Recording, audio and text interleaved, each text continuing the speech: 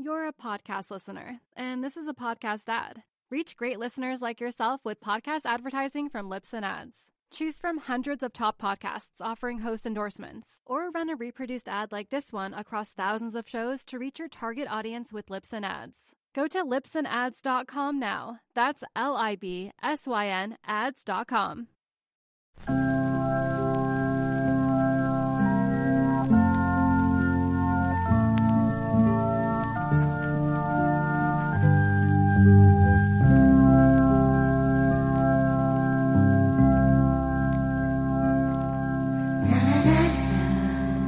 Despite all the population and tourism growth on the North Shore of Oahu in recent decades, the state and locals have done a really good job staving off commercial real estate development. In the 7-mile stretch from V-Land in the far north to Laniakea in the south, there's one gas station, one grocery store, about a dozen food trucks, which are all but permanent, and there's one hotel in that stretch of waves which houses your 5 restaurant options.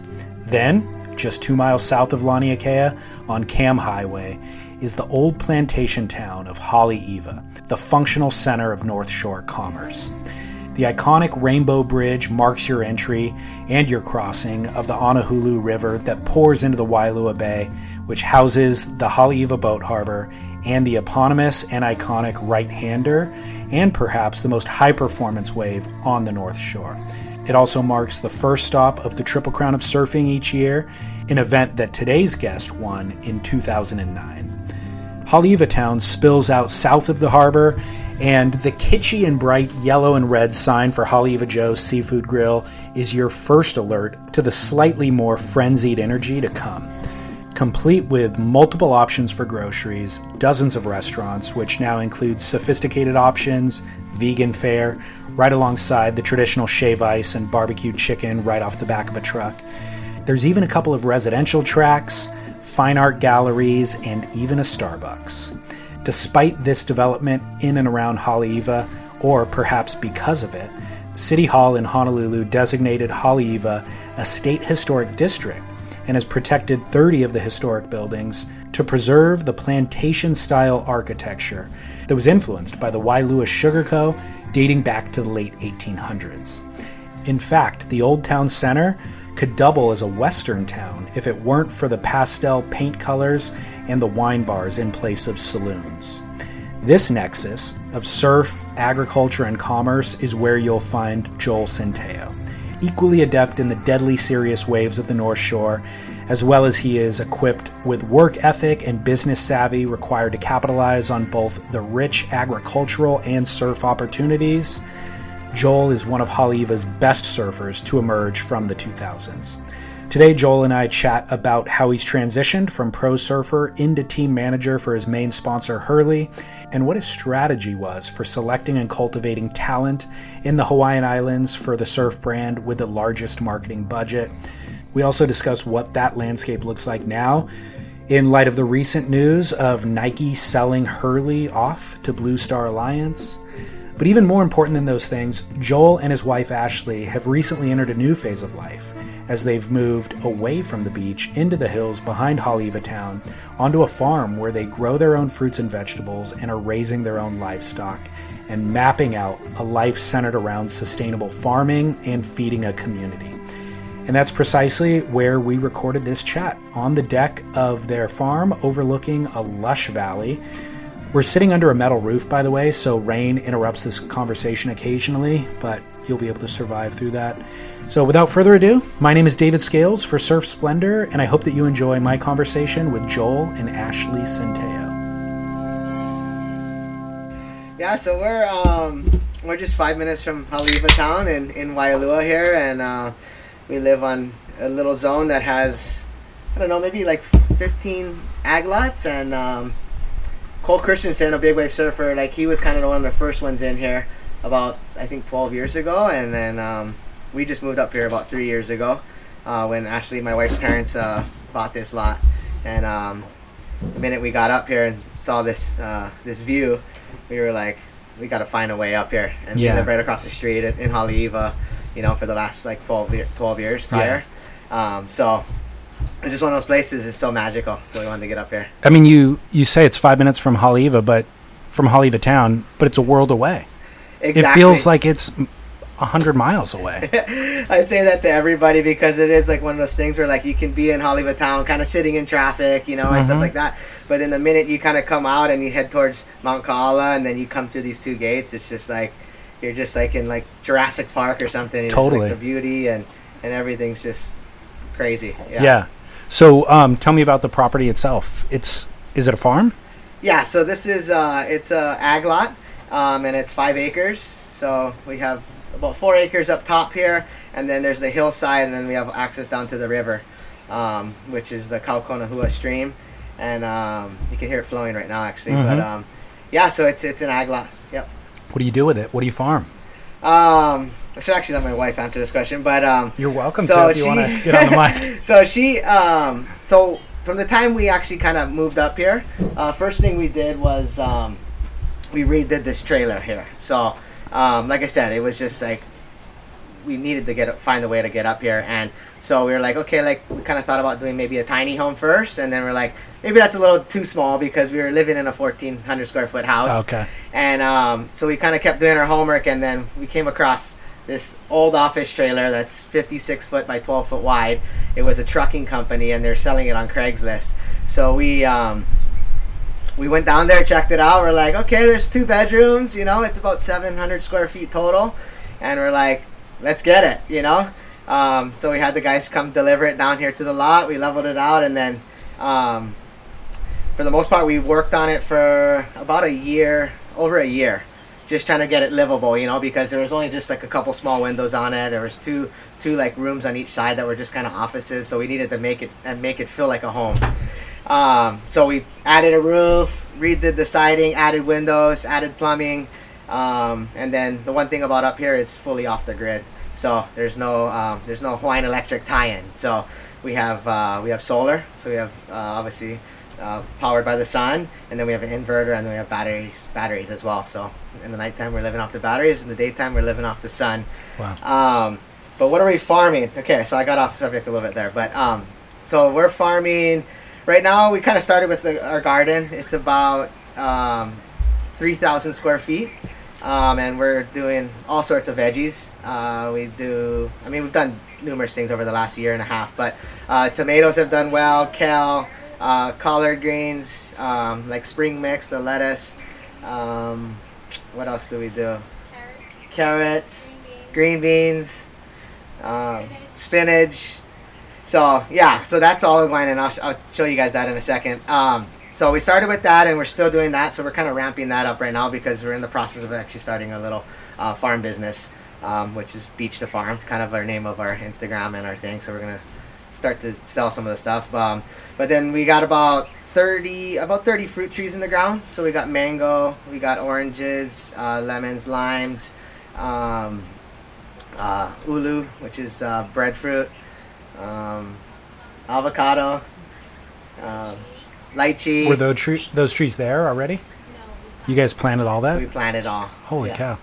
You said mango, yeah. And then we kind of. So my brother-in-law, Ashley's brother, moved up here, and he's really into doing the animals. So we always kind of had like laying hens and stuff like that. But when he moved up here, he did a similar thing to us, and he lives on the other side of the lot where he redid an office trailer, made a little 2-bedroom, and he moved up here, and he's really into doing the animals. So now we have sheep, we have pygmy goats, we have chickens, we have ducks, we have rabbits, and dogs. Gotta have the dogs. Yeah. What's the plan for all that stuff? Is it to just harvest and sell? And what about the animals? Yeah, so a little bit of both. So we have sheep. We have about 10 sheep now. We just had like 4 babies, but we harvested 2 of them recently, and for meat, and that was pretty awesome. And then we also did meat chickens. So we did the Cornish cross, where we just raised those ones for meat, which is pretty awesome because they're about 8 to 10 weeks, and then we basically have like 4 months of chicken in the freezer. Holy cow. We harvested about 23 of those. That was about 2 weeks ago. Meat for our whole family. Meat for our whole family. Yeah. What I guess this applies to everything that you said, but who's doing all the work? Like, did you learn to butcher animals? Okay. Did you learn to retrofit the trailer? Like, what's... So we've had photos along the way? We've had a ton of help along the way, just from the time we built the trailer. Sorry, that's my dog. No, it's cool. It adds ambiance to the recording. Totally. Get all the background too, if you don't mind. So, Yeah, okay. With the trailer, my buddy Aaron Gold, like he's a big wave surfer and a super amazing guy. He's helped us out a lot. Like he helped me kind of get the trailer in the spot and level it out, and then he was the first one to help me with the roof and just kind of show me basic carpentry stuff and all that stuff. So he helped a lot. And then with the farm stuff and the ag stuff, Ashley took a class. It's called Go Farm Hawaii. It's like a UH program. It's actually right down the road here in Waialua, and it was like a 6-month class where they teach you how to basically commercial farm, grow everything. They don't really teach you so much about the animals, but that kind of stuff we kind of just go on YouTube and then just kind of learn about, like, you know, what the sheep need or what the chickens need or the rabbits or whatnot. So, but yeah, just a lot of friends have helped us kind of build this thing out and kind of taught me a lot. So like now I can kind of actually be pretty handy when before I definitely was not handy at all. Yeah. I could change a light bulb. That's about it. Probably. Sure. Yeah. I would think now's a good time to be able to learn everything on your own with YouTube and all of that stuff. Exactly. Yeah. So we're constantly on YouTube if there's something wrong with the sheep or the chicken or even the gardening. Ashley's learned so much about the farm stuff and kind of doing the organic practices that like she knows enough about that. So now it's just YouTube for everything else for the most part. How do you even map out what to plant and how much of each thing to plant and what the market's needs are going to be? Was there a strategy, or do you consult with somebody based on what soil types you have and that? You want to answer this? Yeah, come on and get on the mic if you don't mind. If it's okay with you, I don't know. No, of course. Podcast, so you can I edit am going to ask you about surfing too at some point. Yeah, okay, no worries. The Go Farm program I was in actually taught us all about that. Okay. So it taught us the whole like introductory process first, and then we got to learn like, you know, everything, how long it takes to grow tomatoes and carrots, you know, how many seeds you need for how much space you need. Yeah, exactly. And then so I learned a lot of that through the school, and so now what I'm working on is that's our nephew running. Oh, is it? Screaming. Sounds like an animal. So now I'm trying to learn just like how much we eat. You know, I tried to forecast like how much I thought we ate, but now it's like how to have an endless supply of carrots. You know, our kids eat tons of carrots, so how to not run out of that. And then, so when we first began, it was just to feed our family. Us, my brother's family, my sister's family, my parents. But now it's kind of turned into, we'd really love to get a business up and running and selling our produce and maybe even our meat and our eggs, because a lot of people are really interested and they want to buy from us. They want to buy from local producers.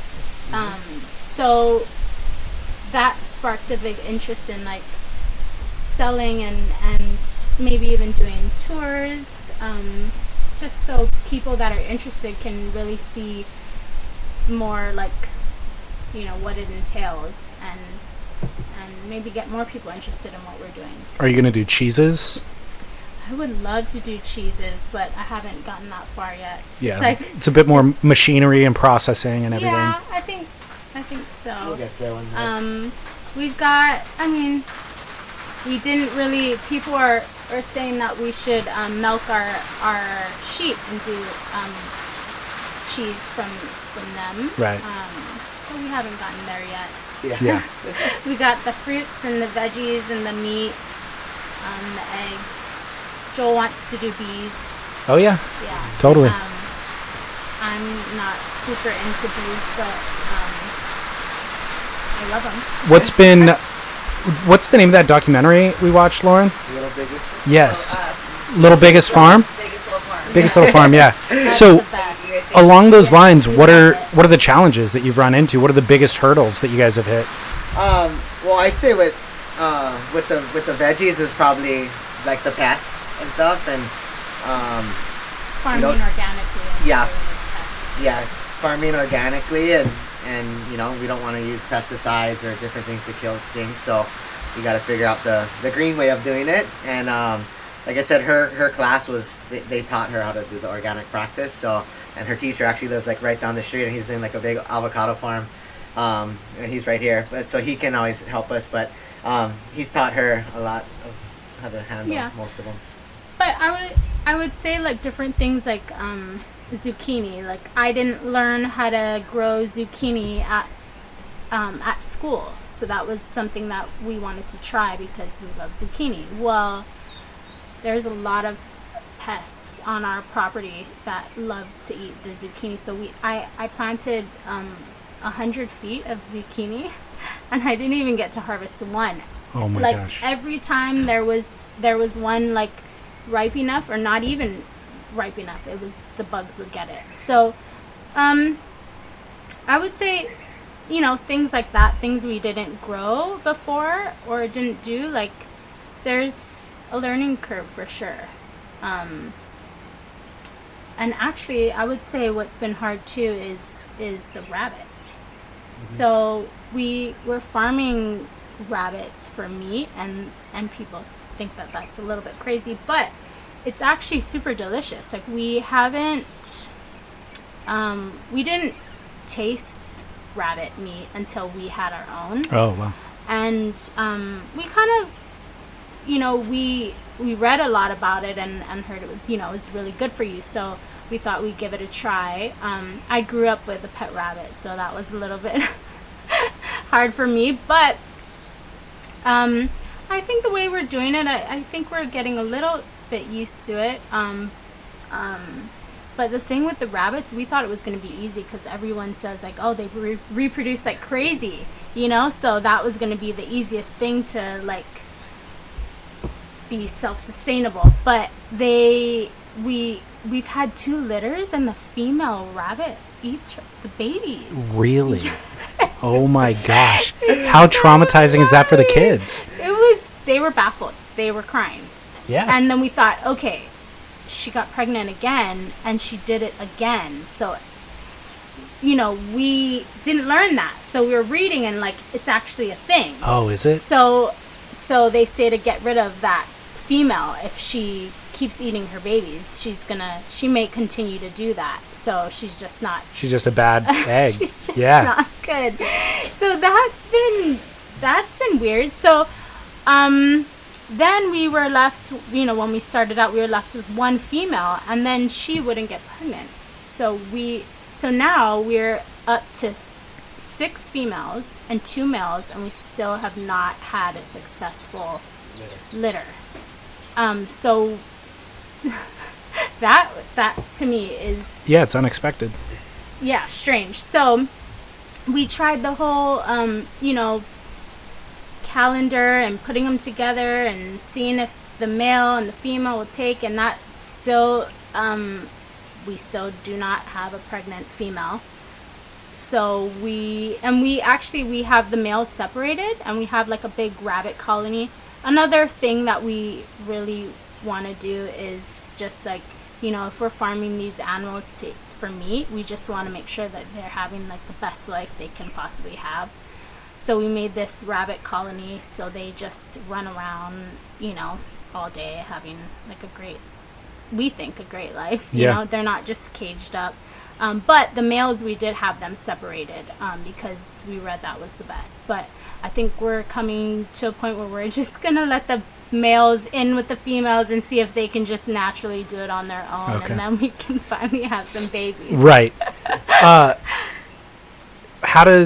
How do you guys navigate that, the ethical part of the butchering? Like, did you guys grow up butchering? Did you have to learn that? Is it an issue even, or does it feel natural? We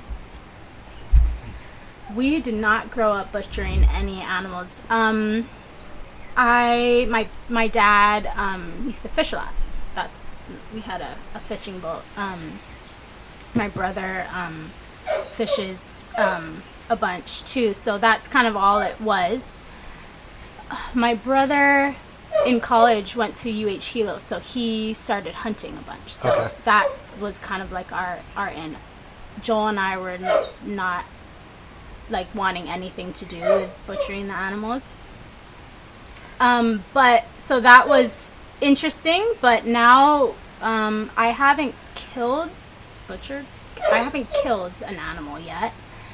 My brother and Joel did a few roosters. They were mean, so he was okay with that. But it's kind of, my brother kind of does the killing, and then Joel and I will help butcher, clean the meat. But it is like a sad day. Are you going to kill one eventually? I would assume it'll fall in your hands at some point. Yeah. How do you feel about it? I feel a little sad. Like, it's not...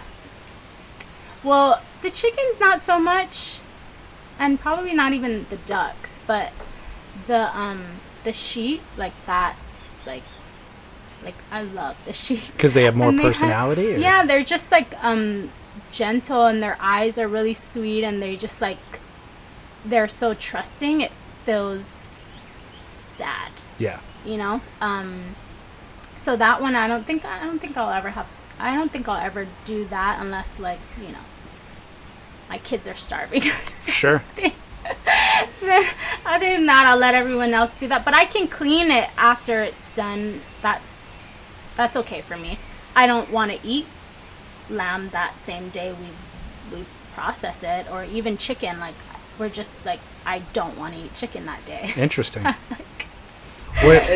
think it's pretty crazy because for being up here for such a short time, like, we never would have thought like we would be kind of doing that, you know.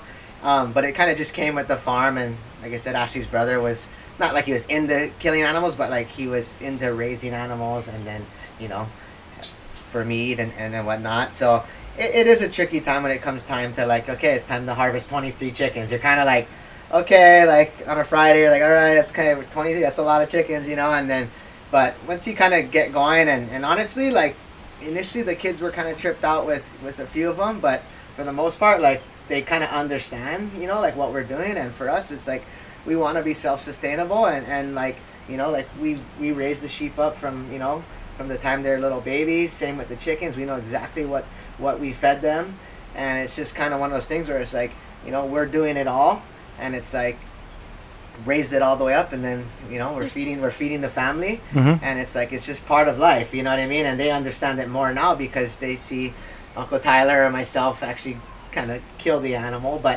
at the end of the day, like, there's dinner that night, and they understand where it comes from, you know. And it's like, okay, well, this is the process on when it comes time to doing a sheep or you know, and harvesting also, a chicken. Yeah, and the kids know that, like, they're not allowed to kill any animal unless they're going to eat it. Right. And that, I think, is important. For sure. You know, we were like, we teased, like, oh my gosh, I hope we're not, like, raising serial killers or something. Well, you know? It's the opposite but of that. It's It's more humane. To be honest, like, when I hear Shane Dorian or Healy talking about hunting, it's more ethical than what we're doing, living in a city, having zero connection to the land and zero connection to the animals that you're eating. It's bizarre that we've worked ourselves into a society where you're that far disconnected from it, you know? And those guys talk about, you know, obviously respecting the animal and giving it a respectable death and all that sort of stuff. That makes sense to me. So I think it's actually logical to give the kids that sort of understanding of the life cycle and our place in that, you know? There's a tremendous amount. It seems like this would be an endless amount of work. Like, you both could work all day, every day, and not really keep up with everything. Are you trying to maintain day jobs during this, or is this just aiming towards selling everything eventually, and this would be the business, selling all the produce eventually? Yeah, that's a funny question, but yeah. So I mean, Ashley, you know, right when we kind of moved up here, like, Ashley kind of transitioned out of, like, her full-time job, which was kind of managing rentals and cleaning rentals, and you know, she had her her sister's kind of helping her run point on that. But so she was pretty much full-time working, and then when she got up here, it was like, you know, she wanted to kind of do the farm thing. Like, obviously for me, like, technically have a full-time job. Like, I work for Hurley, I do sales, marketing, and then also the team managing.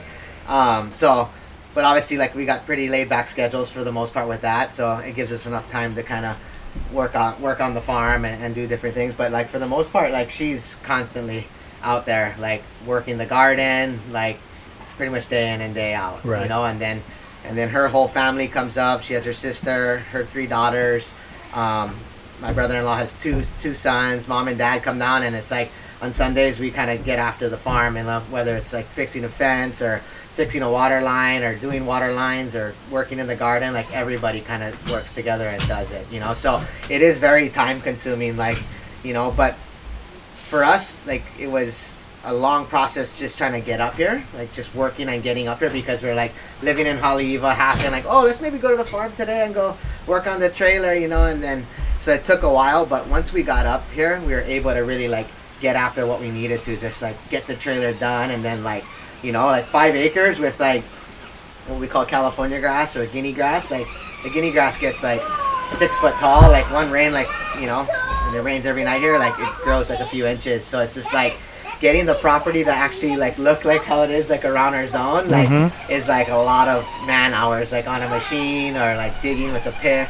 And then so it's just, you know, it's pretty much endless work. Well, in addition to just maintaining the things that you said, you're building a pool, you're building there's lumber basically everywhere around the property, so you're building stairs here, so yeah, you're also building it out. Talking about your work with Hurley, I want to talk about conversation that comes up on the podcast a lot is pro surfers transitioning out of pro surfing into a life beyond that. Number one, when did you decide that your pro surf, kind of competitive pro surf career had come to an end? What did that look like for you? Well, a lot of people don't accept it. Exactly. You know what I mean, is what I'm saying? Yeah, and they just hang on. Yeah, and a lot of surfers, I mean, wait too long. You know what totally. I mean, to like decide to move on or figure out what the next step is job-wise, you know. For me, I was actually super blessed because when I kind of stopped being a full-time pro, I actually got better. Meaning, like, I actually started winning. Like, you know, I won Haleiwa, like, got second place the following year. I started doing really, really well on the North Shore while I was actually working, you know. So Pat O'Connell came to me probably 10 years ago. And it was kind of one of those transition periods at Hurley where we had to, like, let go of a few people. And I actually thought I was going to lose my job. It was like 2007. It was kind of right around that, like, you know, recession time and the market failure. And, you know, Pat, I heard so that you were riding for Hurley, traveling, surfing, doing the full-on QS and being the pro surfer thing, yeah. And then Pat called me, and I thought it was literally a call that I was going to get probably let go. And he just said, you know, I remember the conversation because I was like, we had just moved into our brand new house down in Haleiwa, and then I was just thinking, wow, like, we just got here, and like literally I'm like not going to be surfing anymore or going to get let go and not be able to pay this mortgage. And I just remember him saying, I just said, hey, like, is this the call? Because there was like a little kind of silent moment at the beginning of the conversation. And I said, hey, Pat, me and Pat are really close and go way back. And I was like, hey, Pat, is this the call? Like, you know, and he's like, oh, no. And he just kind of said, like, hey, like, just letting you know, like, you know, we're going through a little transition period. We have to let a few people go, but I want you to take on a little bit bigger role, you know, and like I want you to like help out around Hawaii, kind of meaning like taking on like team manager roles. And I was kind of like, yeah, no problem, like for sure, you know. So that was about 10 years ago, and like I said, there was a gap there from like that time till when I started doing the team managing and working for Hurley as well as surfing for him, when I actually kind of started doing really well and won Haleiwa, and just was doing well as like a Hawaii regional surfer, you know, when Triple Crown came around, or surfing pipe and backdoor and all that. That was kind of my deal. It wasn't until 6 years ago in 2014 when I actually got kind of like a full-time role with Hurley as far as the work. And that's when it kind of like the surfing thing slowly kind of stopped right then, where I stopped competing totally. But I was like kind of more taking on a full-time role where I was doing sales for Hurley here in Hawaii, and then marketing events and kind of wearing a couple hats. Yeah. Why do you think that your surfing improved once you relinquished the career? I think it was one of those things where I think just a little less pressure, you know, like I think for me, like when I was 17, 18 years old, like, you know, Bob had kind of sponsored me, and I started riding from Hurley right away, and it was just like from the get-go was straight onto the WQS, you know, and it's just like just a grind, and you're basically coming out of like amateur competitions and then going straight in and competing against men and QS, and you know, I think it just kind of turned into just like a grind out there, you know, and like ups and downs, you know, a couple good results, but never really enough. Came close to making the tour, like got like 27th, I think, one year. Like at that time, they were taking 16 to go onto the tour, but it just kind of got like a little bit overwhelming, and I think it was just a little bit of pressure for sure. And then the minute I kind of got the working role, I feel like it was like, okay, well, maybe I don't need to like be such a gnarly like pro surfer now. I don't really necessarily need to get the results if I'm actually doing my job and running the team and building a program here in Hawaii for Hurley. Like, I'm all good, you know. So I don't know, or maybe I just got older and stronger and got better. But I think it is the headspace thing, because you see that happen all the time. Mm-hmm. You know, as soon as somebody stops trying is when they start, or stops trying is when they do well in contests. So how do you, based on what you learned there, how do you communicate that and convey that to youth that you work with who's actually in the grind? Yeah. You know, well, for me, with the kids that I've kind of sponsored, and, you know, like, for example, like Eli Hanneman, everybody knows Eli Hanneman, kind of one of the top up-and-coming surfers from Hawaii. Like, I literally sponsored him when he was 7 years old, you know.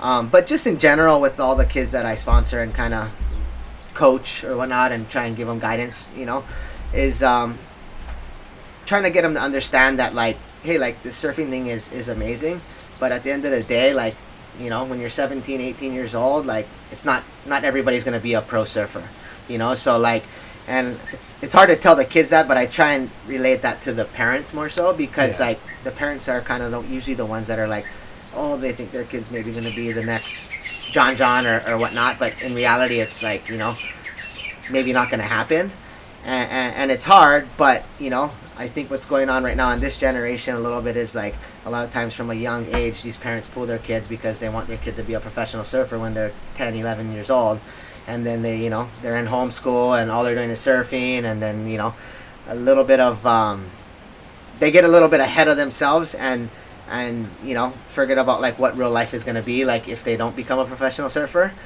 And so it's just it's a tough one, you know. I would think that's the toughest part of the job, to be honest. Yeah, exactly. And just trying to get them ready for what life is after surfing, you know. And that's my biggest thing, you know, with a lot of the kids that I do raise up, is just kind of helping them to just be good humans for one, you know, and obviously help them to get better at surfing as well too, and teach them what I know, just, you know, growing up and doing the QSs and coming through the amateur rankings, through the pro rankings, and competing in Triple Crown, you know, and teaching them my knowledge of like all the spots around the North Shore and stuff like that.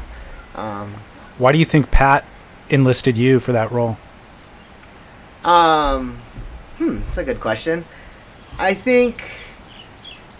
don't know. I think it was just one of those things when, as I was kind of raised up and came up, like, everybody always looked at me as like, you know, smiley, happy guy, and like, you know, like, and like always thought of me like, oh, you're gonna be like a Hurley lifer, you know what I mean? And I think he just saw value in my approach and in life and as a surfer, and he felt like, you know, like if we kind of snagged Joel to be like our team manager, like he could build this program in Hawaii and make it special. So I think he just saw potential in me, maybe. I remember when it happened, and I thought it was a good fit. Mm-hmm. You know, I was like, oh yeah, he represents Aloha, and like obviously has done his time on tour and understands the competitive side of it. What was your plan for that program in terms of like which athletes why? I mean, Eli Hanneman's an obvious pick. Yeah. Anybody would sponsor that kid, but what was your overall? I think at that time, obviously budgets were a lot looser, and so you could kind of have a free surf guy or multiple free surfs guy, one free surf guy on Maui, Kai Barger or whoever it was at the time, and then you got the contest guys. But what was your strategy at the time? Well, it was one of those. It was a time when we, like you said, we had the freedom, money wise, and obviously those Nike days were just the good old days. But we just, for the most part, like it was just about. Not to say like I mean I could see talent, but like there's something I saw with Eli. There's something I saw with Baron Mamiya. Baron was one that I sponsored when he was 11 years old, and there was just like he had something special about him. I mean, just in waves of consequence at backdoor, like he was getting 6 foot crazy backdoor waves when he was like 12 years old. So I saw the talent, and but in general, as with the program itself, like obviously it got bigger and bigger later, as when we kind of took on bigger athletes. I think what year was that? That was when Julian and Carissa and Michelle and all those guys came over from Nike. That like it was just a time when like Hurley was the brand, and we were able to kind of add whoever we wanted to, and like at that point, like most people didn't know that, but we were just on the verge of actually signing John, which was kind of huge for our program at the time, because like we kind of never really had the marquee name. Yeah, we had like Rob Machado, but then all at once we ended up getting all the Nike athletes, because Nike's like, we're going to push out of like the surf thing, we're going to put it all in the Hurley, and then so we ended up with signing John, and then like getting Julian and Toledo and all these guys. So it was just kind of a crazy time. But just to go back to like with the Hawaii guys, it was just kind of looking for people like Koa Smith or Kai Barger, like you said, like just obviously great competitors, but just great surfers, kind of cool vibes to what they're about. Their personalities are pretty insane, and I feel like we have like, well, it's interesting is program's changing just a little bit right now. Well, that's my next line of questioning too, but yeah, go ahead. But it's just changing a little bit, but we were able to have different niches, like Koa Smith, just a unreal guy who can go to Namibia and get a 40-second barrel, but like you can put him on a webcast and he'll just make you laugh all day or whatnot. And then also having the John Florence, who's just like the best surfer in the world. You know what I mean? Obviously, like for us here in Hawaii, like, and being somebody that like represents Hurley Hawaii on the work as the workforce, sales and marketing, like having John, having Carissa, like it's easy for me to do my job, But I think it just kind of clicked just because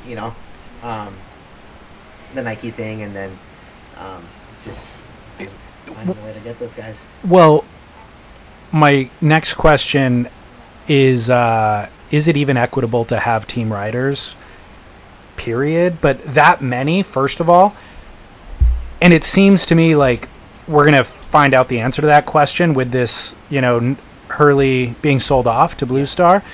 But even Rip Curl, it was just today, I think, in the news, Alana's off Rip Curl, Maddie Wilkinson got dropped. We're seeing it everywhere throughout the industry.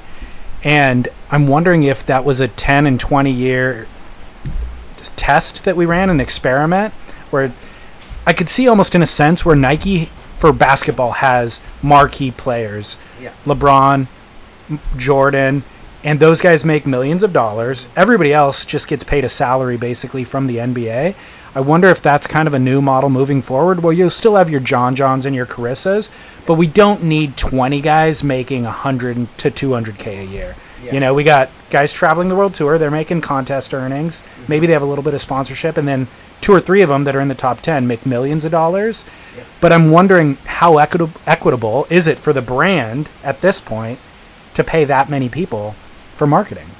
What are your thoughts? Yeah, that's a tough question, but at the end of the day, like, I think what's going on in our industry is, obviously everybody knows Rip Curl was recently sold. And then, obviously Nike sold Hurley, I think at the end of the day, we're all owned by corporate companies. And Nike was really awesome because they allowed Hurley to kind of do what they needed to do, have the best surf team, and then also probably foot the bill. You know what I mean? Obviously, what's kind of going on right now with Nike selling Hurley to Blue Star is like, I understand where these guys are coming from. Am I stoked on what's going on? And like, 30 athletes get let go January 2nd. Not really. I don't agree with it. But at the end of the day, like, I understand, like, for the Blue Star guys, they're coming in and they're looking at it and like, okay, well, you guys do this amount of business, you guys have this amount of athletes and spend this much on marketing. It probably doesn't compare to what sales are. So they come in and they're just looking at numbers and the bottom line, and they made cuts based on what was.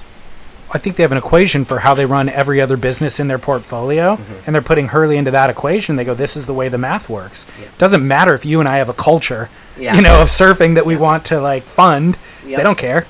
Yeah. So that, but the question kind of remains is, are we going to have sponsored surfers in 5 years from now and 10 years from now?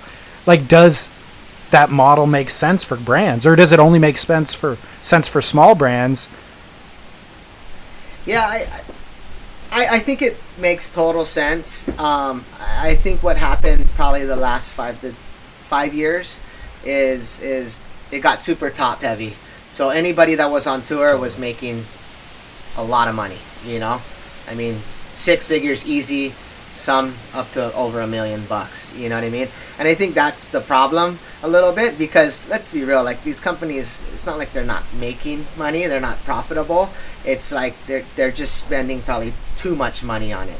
So to talk about like maybe like all these guys, not necessarily having the smaller athletes as well, surf athletes, but I think like if you kind of start to not have the bigger ones, you can actually reel it back in and have the smaller ones. And like I said, from the beginning, like with Bob and Hurley, like, we never really had a big name until I mean, Ramachado, was huge, and obviously, like, a face of Hurley from the get-go, but we never really had huge names until, like, what I spoke about with, as far as when Nike kind of said, hey, we're going to let Hurley focus on the surf thing, you guys have Julian, you have John, and that was, 5 or 6 years ago, but before then, it was kind of smaller names, like, we had Ace Buchan, or, we...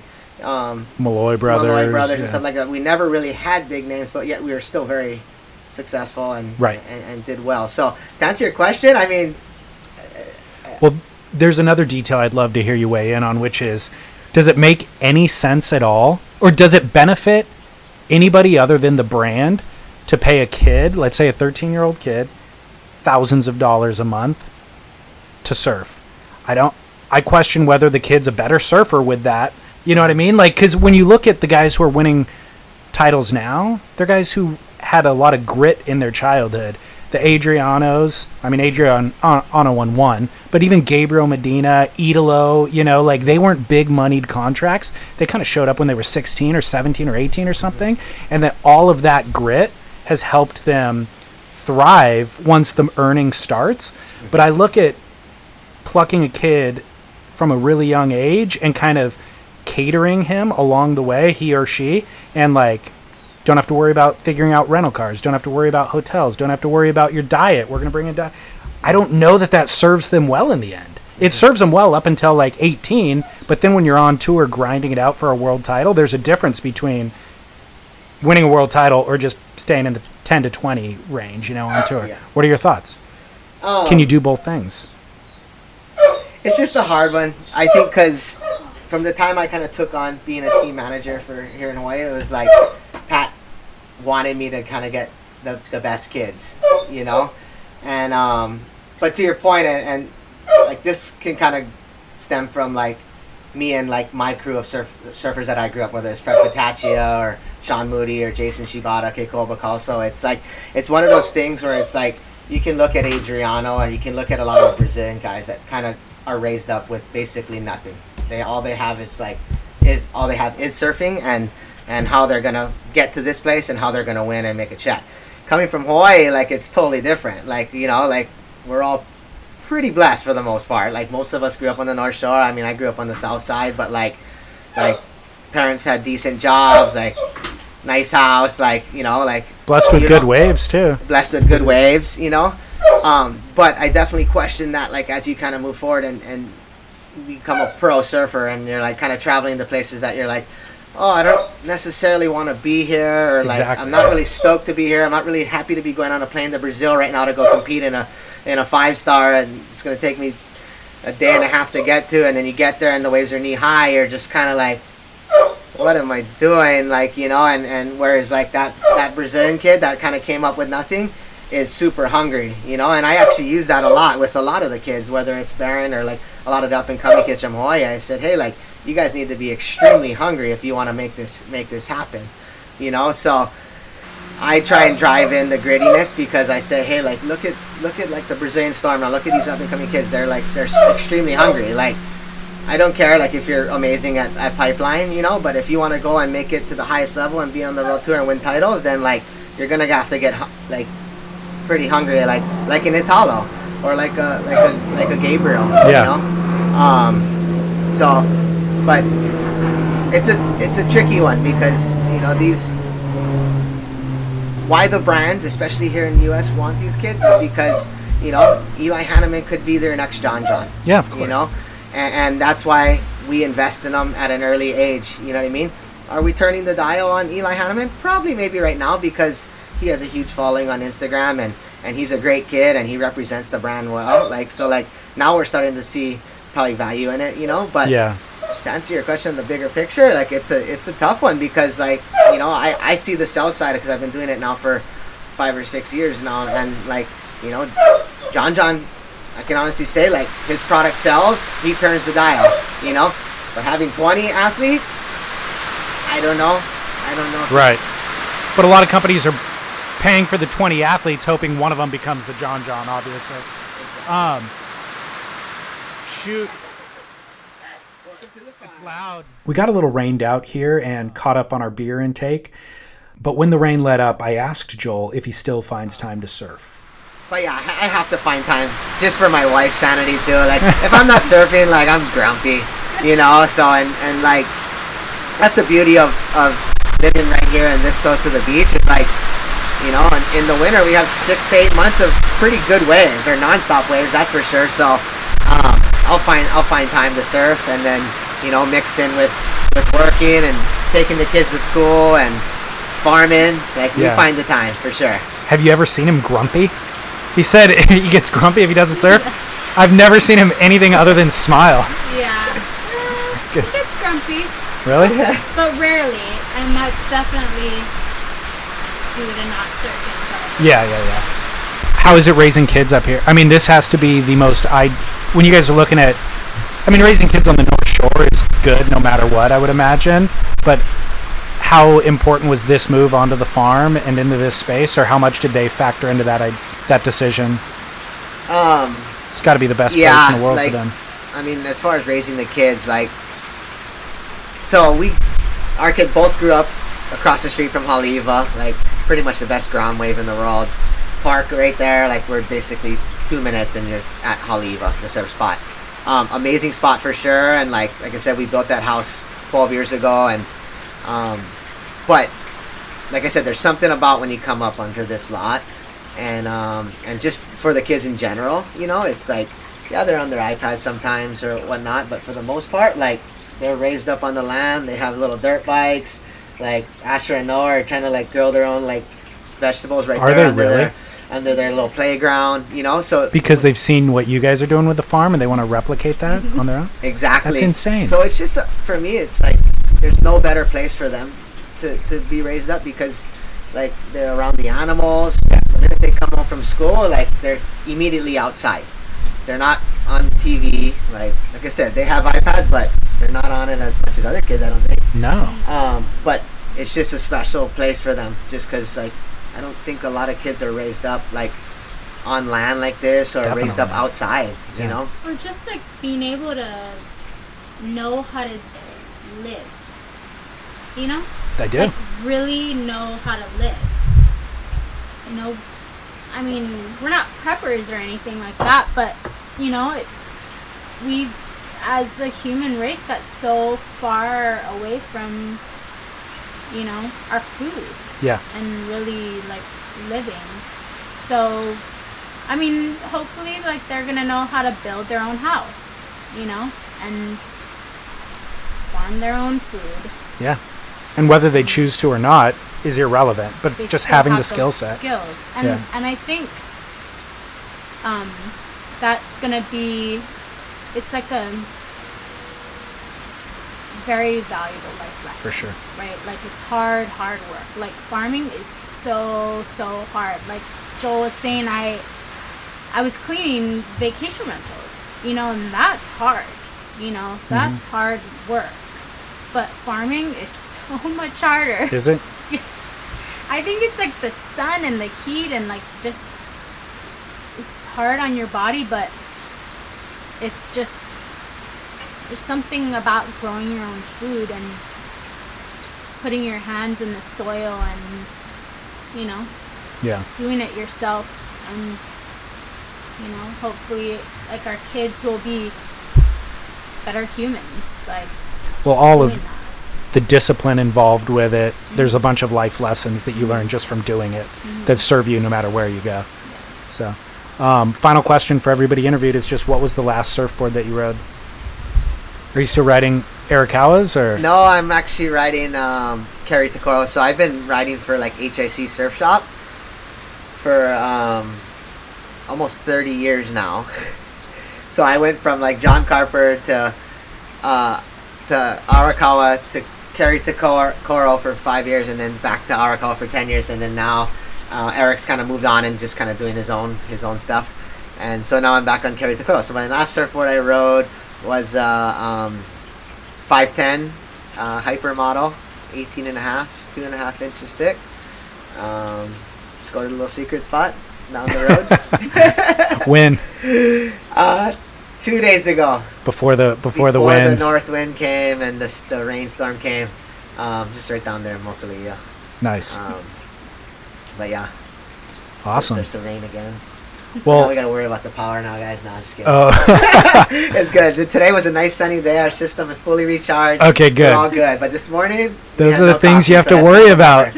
Yeah. Do you have a generator just in case? A backup? Yeah. So I do have a generator, and it actually powers the whole zone. But that thing died about 2 weeks ago. And I don't know, how long you guys been here? A week. A week? Okay, Yeah. So you guys missed. So the first 2 weeks of January was super rainy and super windy, and we had no generator and there was no sun. So oh my gosh, our zone was dead a lot. Roughing it. So we were kind of roughing it, but then the last week or two has been real sunny, and it's like, and then we recently upgraded the system now, so we have 18 solar panels on the roof. Nice. And we got 3 batteries. So now we're like actually pretty good now. Awesome. And my generator's about to get fixed, so now that'll be a generator's backup. So good. Once that thing's on, we'll be all good. Well, thank you for allowing us out on the property. No this is worries. insane. Appreciate it.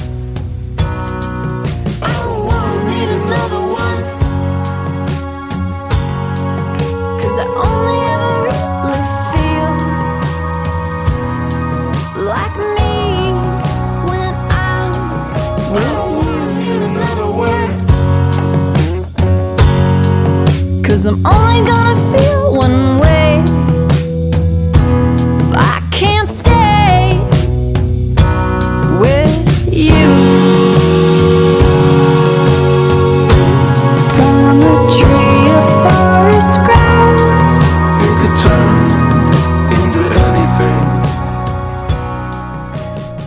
By the way, the day that this episode is being released, February 19th, happens to be Joel's birthday, which I think is the first time that's ever happened in our 311 episodes of this show. So happy birthday, Joel. Thank you for participating. Thank you for including us out on your incredible property. I'm highly jealous. And what a wonderful place to raise a family. So congrats on that, you guys.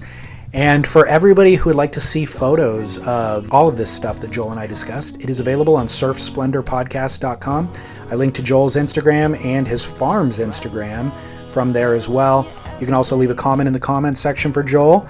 And you can also follow us on Surf Splendor on Instagram. That's a great way just to chime in on any of these conversations. It's also a great place to share the show with friends.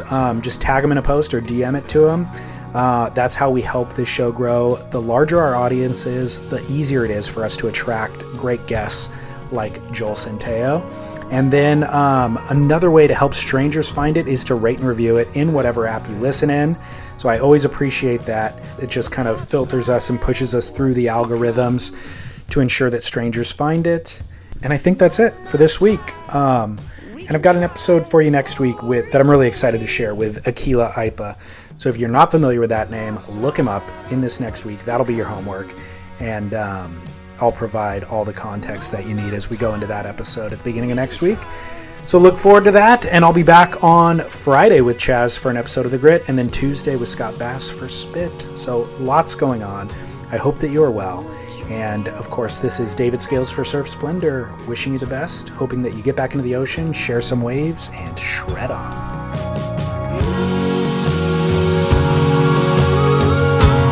It's okay.